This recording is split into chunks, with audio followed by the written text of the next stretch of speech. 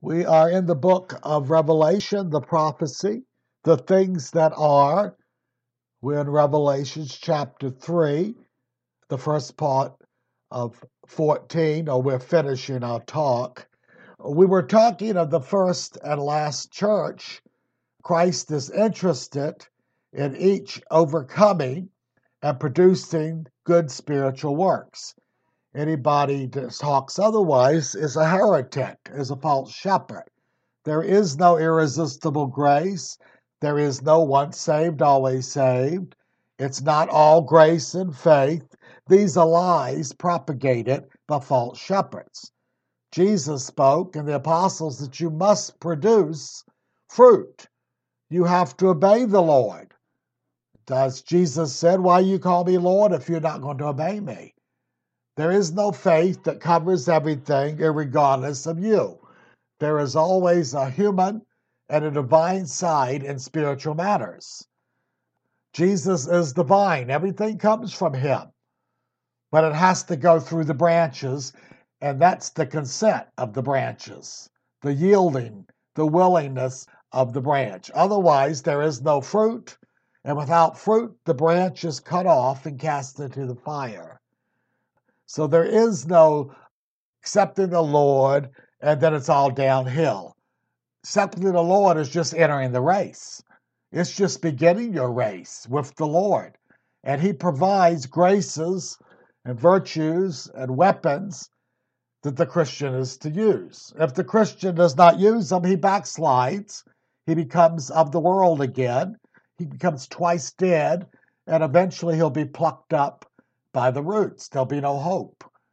So the responsibility in Scripture, in all of the epistles and gospel, is always put on the individual. We know that God will do his part, and he will give us grace and help. The Holy Spirit's called alongside of us.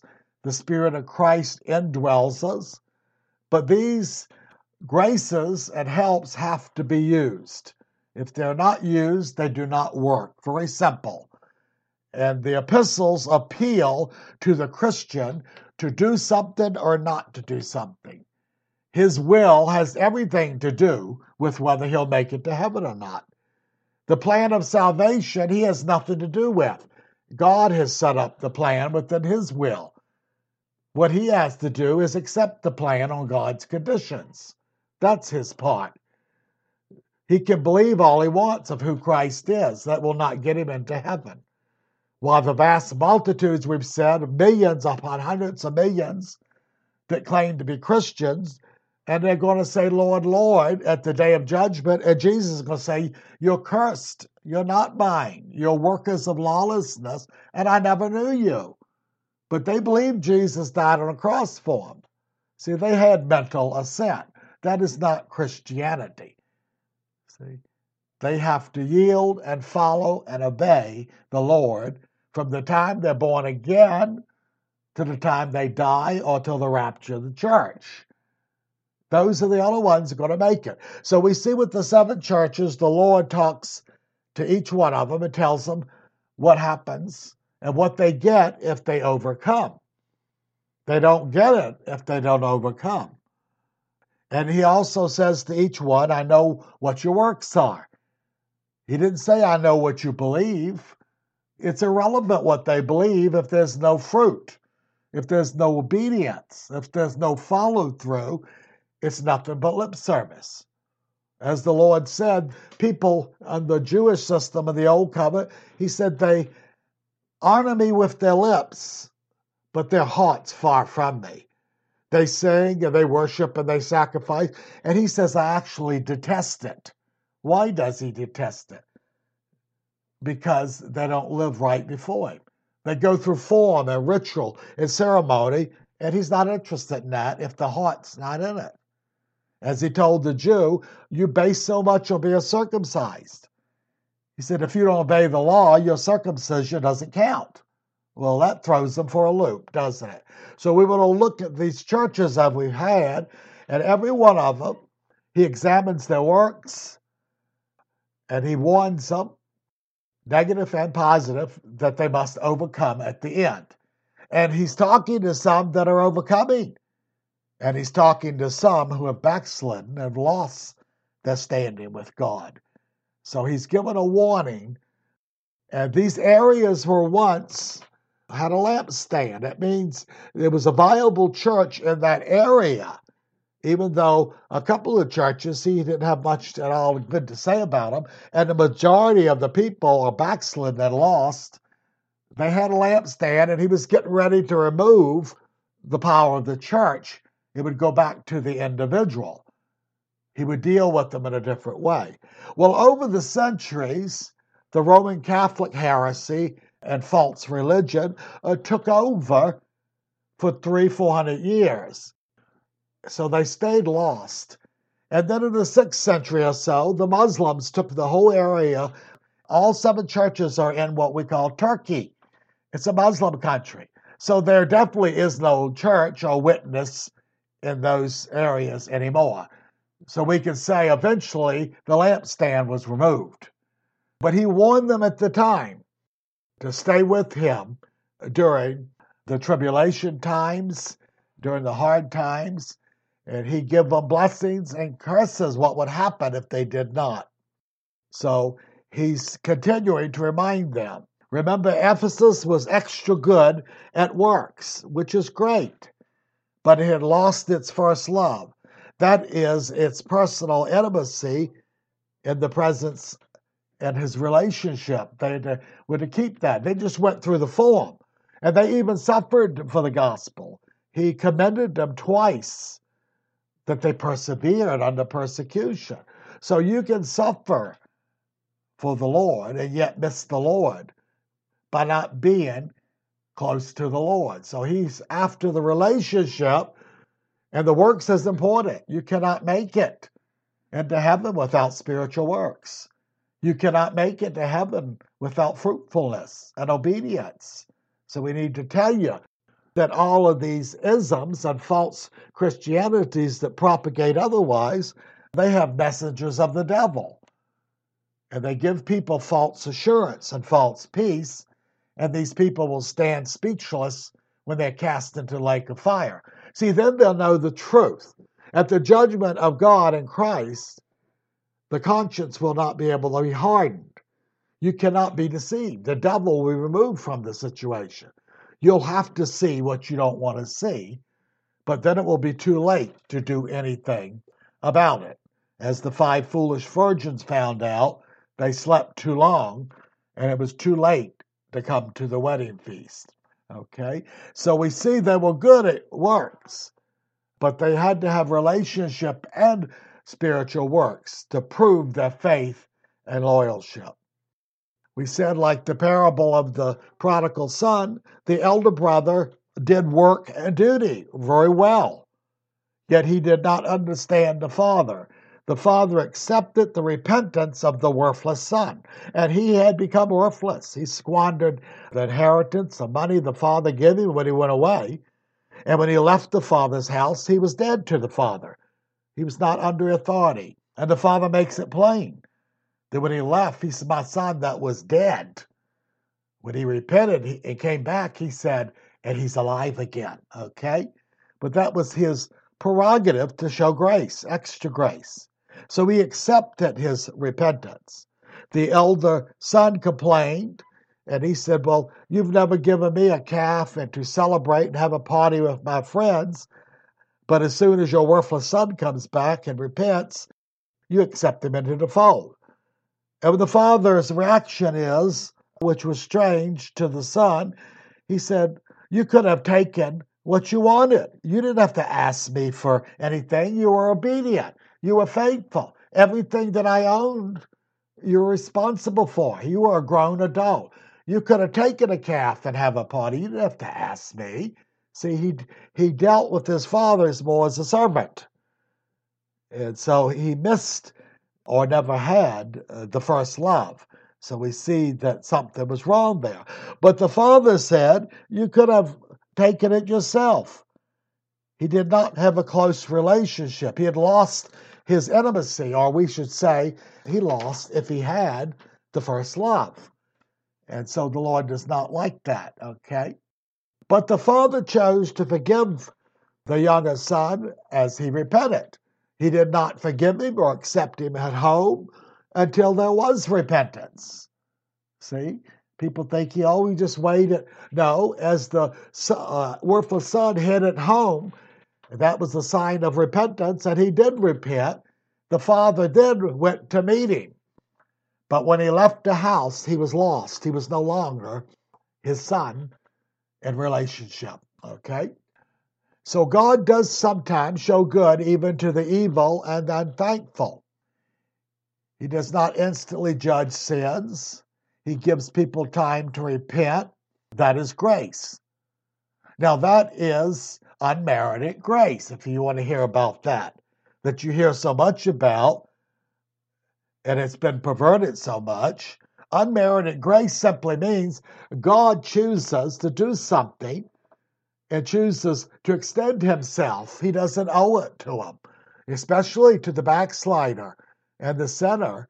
He owes them judgment and righteousness and holiness. But he chooses to extend himself. But those who've received the grace of God, it doesn't become just unmerited anymore. They're responsible for the gifts and grace that God gives them. They will be judged more severely if they rebel against him or his grace that was given. Peter gives a warning to the one who forsakes the Lord, and Hebrews tells us how much greater punishment you think they're going to get. So if God extends grace, that's his prerogative. If man does not respond to it, he will be judged more severely for the grace that was extended to him. So see, all works out fair.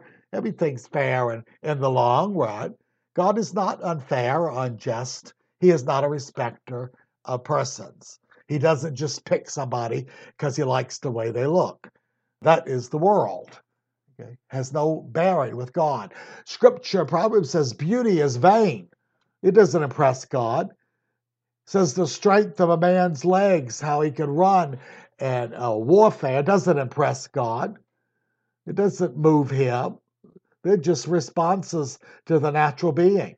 These are human elements. They're not spiritual elements. Okay? He's looking for something else. So Ephesians, we find then that God is doing another extension. He's extending grace to them. He warns them. He gives them time. He promised them certain things. So this is God's unmerited favor. He does not owe them. But to the children of God, he does owe them as far as his character. Hebrews says it's unrighteous for God not to remember the good works that Christians have done to other Christians. He rewards righteousness. Even though the righteousness has to be Christ in the person, he still rewards the person. And he rewards the wicked for every sin that they commit that's not been repented of. So he considers it unrighteous not to reward the righteous. Okay, that's his way. So it's not irresistible grace. It's not all faith and grace. These are lies to excuse men's license to sin. There's false gospel out there. Many fall for this foolishness. Rubbish, we can call it. Okay, and so we see then that the Laodiceans, the Lord had nothing good, we will find out, to say about them. Of the 7 churches, he had nothing good to say. Their lifestyle, their works, and fellowship was all false. That all forfeited it. They were all, at one time, most of them were true Christians. They were not true Christians anymore. People say, well, they had the lampstand. Well, let me tell you, you do not stand outside a person's door and try to get them to let you in because he's not in you anymore. He's given you grace, extension of grace to repent that he can come back in. He does not have fellowship with them. We will find out that they're naked and shameful. They're not Christians anymore. Now, we're talking about a vast majority, where there's always individuals at home churches that could be faithful to the Lord. But we're talking about the overall area that was considered a church. Okay? And so we see then Christ knows all about their works and deeds. So he tells them this, which he did every church. Remember, they were not a large building, but many home fellowships. And so he firstly begins to tell them, you're neither cold or hot, and I wish you were one or the other. Cold, they're not professing or living at all for God. Hot, they were zealous and right in their good works, spiritual works, and in their relationship with the Lord.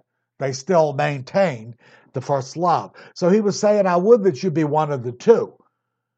See, if you're on the fence, he pushes you over to the other side. See, a double-minded person, the Apostle James says, is unstable in all of his ways, and don't think that God will answer his prayers. He said, don't think you'll get anything from the Lord. He doesn't listen to a double-minded person. Once they're up, they're down, they're back, they're forth, they're on a roller coaster. And so he's not interested in that. You either follow the Lord or you don't follow him. That's what he's basically saying. Don't play the middle ground because it doesn't work. Okay, in Romans 5:5, now hope does not disappoint, because the love of God has been poured out in our hearts by the Holy Spirit who was given to us. Now, what is he talking about? This is God's love for us. Our love for God is mainly manifested in obedience, keeping his commandments. There can be emotions and feelings, but they're vague if there is no obedience. The Lord himself said, why do you call me Lord if you don't do what I tell you? The same apostle here, when he wrote his epistle, he said, if you say you love God, so you can have all the emotions and feelings and sing all you want, and you can give your money and everything. And he said, but if that person does not keep the commandments of God, he is a liar. See, God looks at it. That's the main foundation of our proof for the love of God is not emotions and moods, it's obedience. It's duty and obedience. We are under probation and we're being tested. And even the angels in heaven that are faithful, they do his will. They always do his will. They always seek to please him, as Christ did. So this is God's love for us who are in Christ. This is what our first love responds to. Then our love is spirit, soul, and body. It's keeping his works, his will. It's what we call practical lordship. So I've dealt with many people over 50 years, and they try to convince me they love the Lord. And I don't have to judge or discern what they say when they've already told me they're living in adultery. They're already corrupt. And so I simply tell them what the word says. You're a liar, and the truth's not in you. You're disobeying the command of God, so he rejects that love. He doesn't accept it. Same as under the old covenant. You can sing and worship and have ceremony, but if you don't repent of your sins, it's an abomination to the Lord. The Bible says the sacrifices of the wicked are an abomination to the Lord. He detests it. They're better off giving him nothing than to play the hypocrite. The thief and the prostitute in the old were not allowed to give gifts before the Lord's altar. They were unacceptable. Their means was corrupt. He don't care for anything from them. It insults his holy nature for people to offer him the fruits of crime and wickedness. What he wants is repentance. Okay, he tells them, the Laodiceans, I know your works. Notice he says, I know you. So we'll go back real quickly since it's the last part of verse 14. He is the Amen, remember, the faithful and true witness, the beginning of the creation of God. So this is the Son of God, the Lord Jesus Christ speaking. So in 15 he says, I know your deeds or your works, that you are neither cold nor hot, and I wish that you were one of the two, is what he's saying.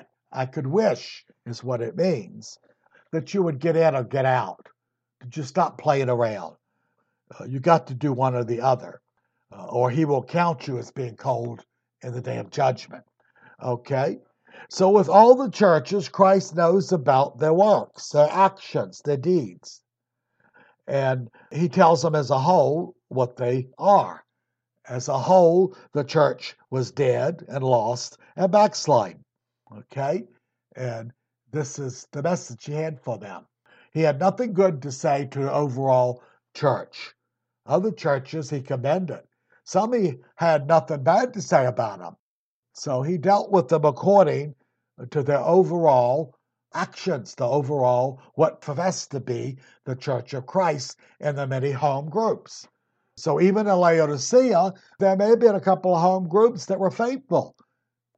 Because in Sardis, remember, the overall church, the Lord said, you have a reputation for being alive. You're busy.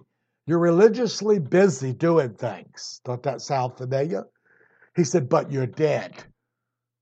And then later on he says, but I have a few in Sardis who have not defiled their garments, and they will walk with me in heaven. So we had some faithful Christians, but very few. That's about how it is now. The age we live in is a mixture of the Sardis and the Laodicean type churches. And we can see the results of them. Okay? And so the Lord had said, why call me Lord, Lord, if you do not do what I tell you? See, he is the master. Why do we call him Lord? Because we are to obey him. We're to follow him. So many people do not do that. And in the last lesson, we were warned not to let anyone steal our crown. Well, most people, and professing Christians in this age, they do this. They fall away from the church. Oh, many of them still go to an institution, but they put their families and their jobs and everything else before God's will.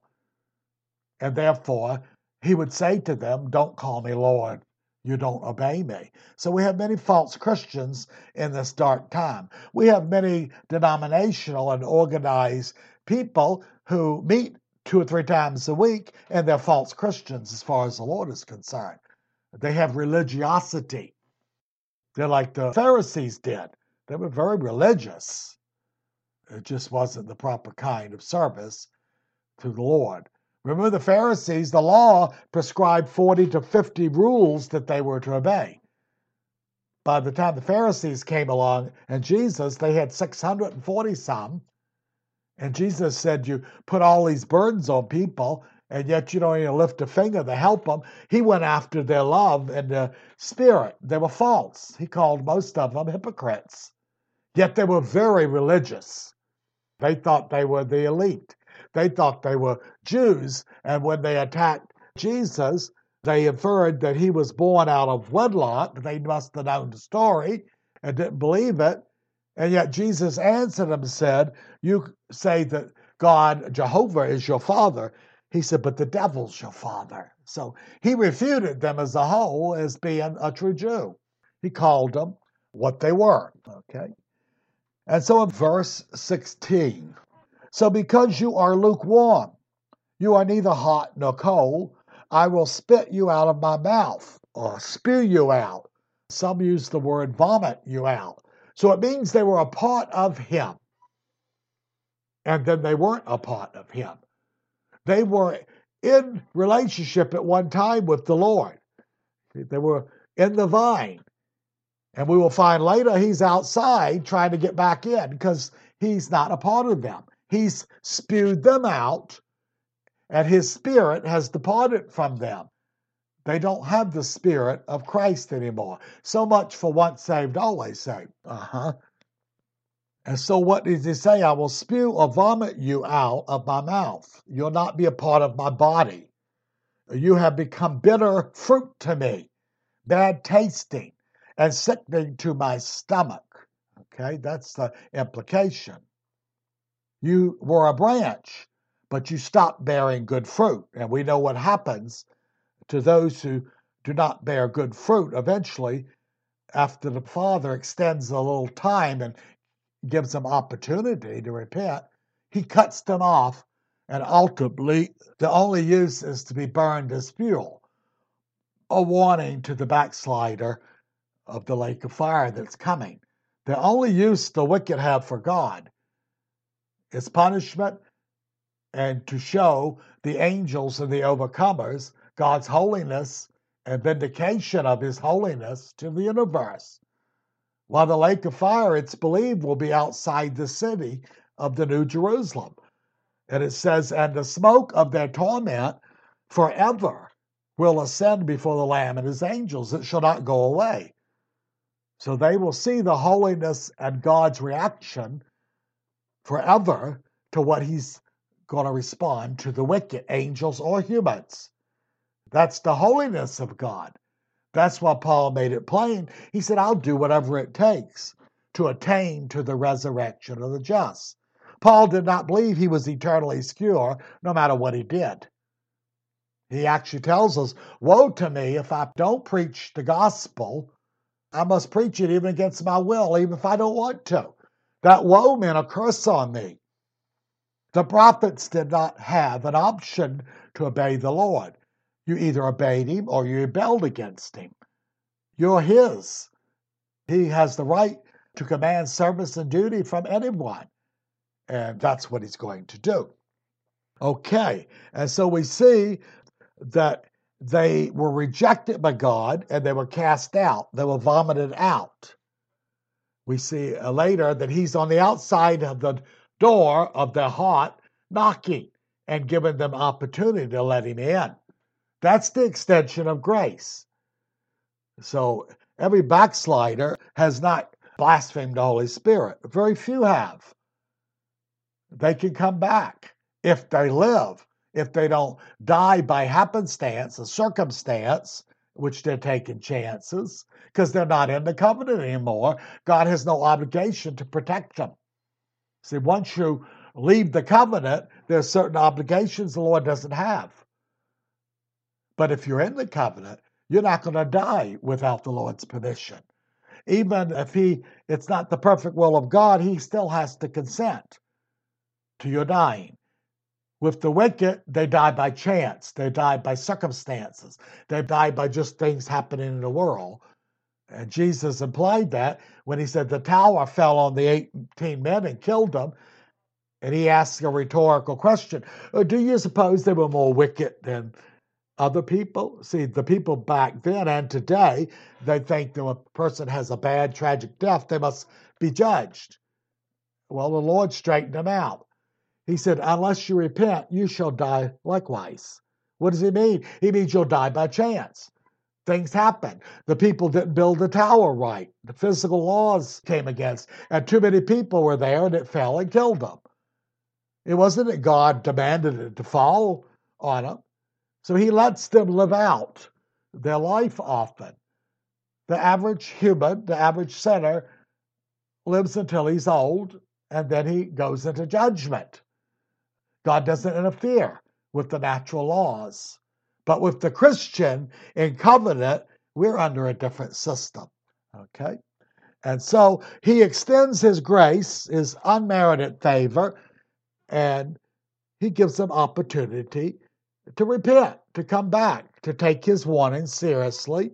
And the same as Paul in Romans says, he gives the stubborn person and the Jews and the willful people against him. He says, don't you know that God, by him not immediately judging you, he's extending grace to you in hopes that you repent? And he used a strange word. He said, and the longer it goes on, he says, did you not know that you're storing up wrath for the day of judgment? It means that every extension and grace that God gives them, which he doesn't owe them, justice eventually is going to be called into play. If he shows more grace to a person and they don't respond, the justice comes in. They will be punished justly for the extension of grace given to them. That's why Jesus, when he preached to the cities and towns around in Israel, he pronounced some woes on them. He said, if I'd done the miracles and stuff that I did here in Sodom and Gomorrah, they were repentant a long time ago. He said they would repent. He means if I extended this kind of grace, they would have responded. But he didn't, and he wasn't required to. So he said, woe to you. Sodom and Gomorrah will have a better standing at the day of judgment than you will. See, that's God's evaluation. So he considered these sins, these towns and cities, worse than Sodom and Gomorrah. All we hear about is Sodom and Gomorrah. God evaluated the Jewish system as being worse. And that's why he destroyed it, and the temple worship and so forth in 70 AD. It was a matter of him waiting long enough, generation, and then finally, when they killed the Lord of glory who was to save them, that was the final straw. And then he decided to make an end to them during this period. Though the multitudes of Jews back then and today, though they're as the stars of heaven and a number as the sands of the sea, the Lord says a remnant shall be saved. That means a very small number.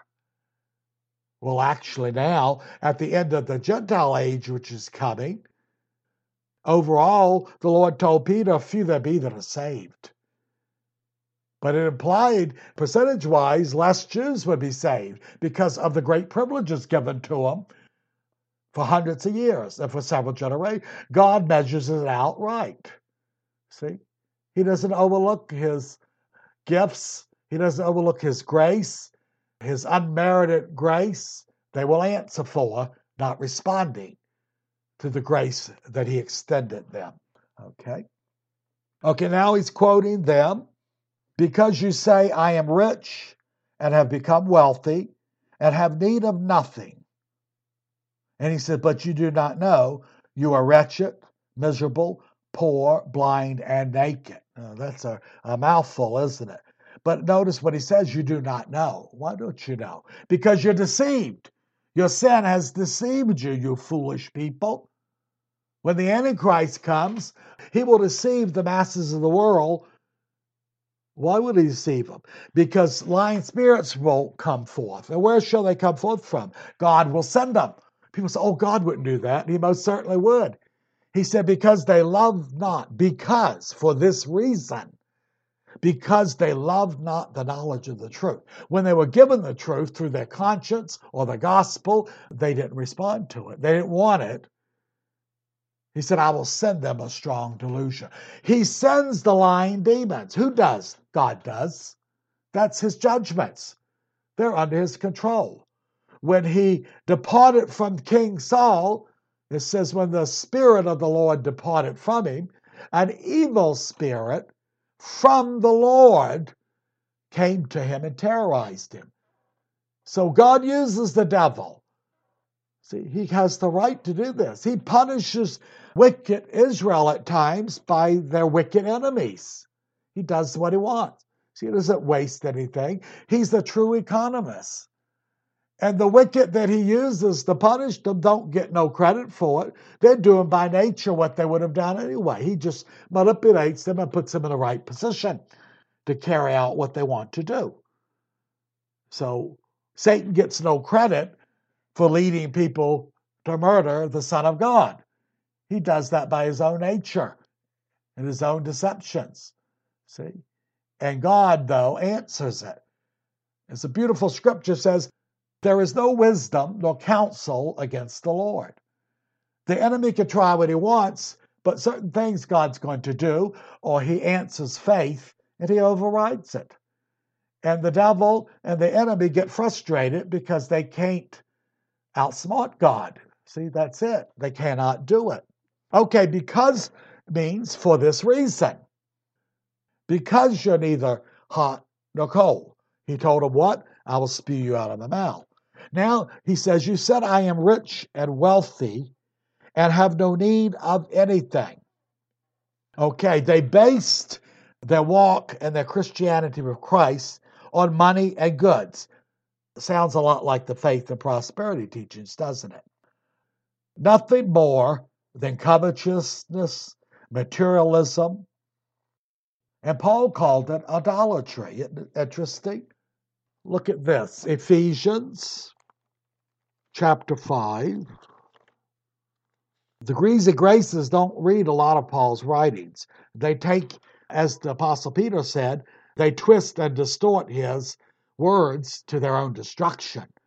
They'll grab 4 or 5 scriptures at the expense of 25 scriptures. They don't understand where to place it. See, that's the deception that's put on them. For this you know. Actually, the translation is, I want you to know this. He said, know this. Otherwise, this is a fact. That no fornicator, no unclean person, nor covetous man, and then he makes it plain, who is an idolater. Who is? The covetous man. He's an idolater. And what does he say? He doesn't have any inheritance in the kingdom of Christ and God. He will not inherit heaven. That's what it means. An inheritance is always future, after you're dead.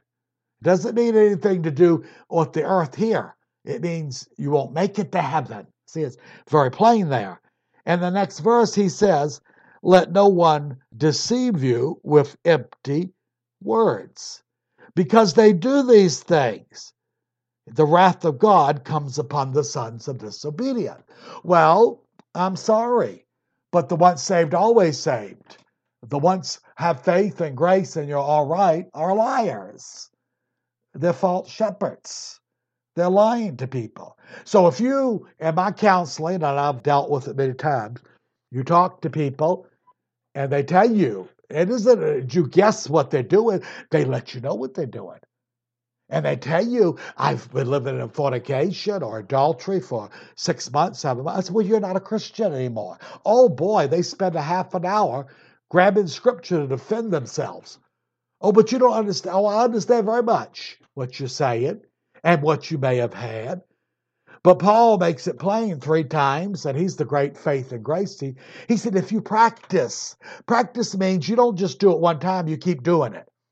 You will not inherit the kingdom of God. Why won't you inherit the kingdom of God? Because you're not a Christian. Aha!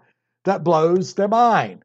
See, it's funny, these people that talk so much of grace are the most legalistic people. They grab the wrong scriptures. He says they'll never understand. He says the wicked will never understand spiritual things. He gives them over to lying spirits. Oh, I've had people practicing and doing it, and right at the moment saying, I'd like to come back and talk to you, but I got to meet this whore. But I'm going to prove to you that I'm a Christian. And I laughed in the person's face, the sailor. I told him, you're a child of the devil and on your way to hell. He never came back. I wonder why. Oh, he believed he was, because someone said, say this little prayer that makes you a Christian forever. Lying shepherds, okay? So you say that you don't have need of anything. What else did they have that he didn't mention? It's just the natural consequences. They were deceived. See, you do not know that you are deceived. You think you're a fine Christian and you're measuring it by your position and your goods, and you're a liar. Okay, let's take a break here.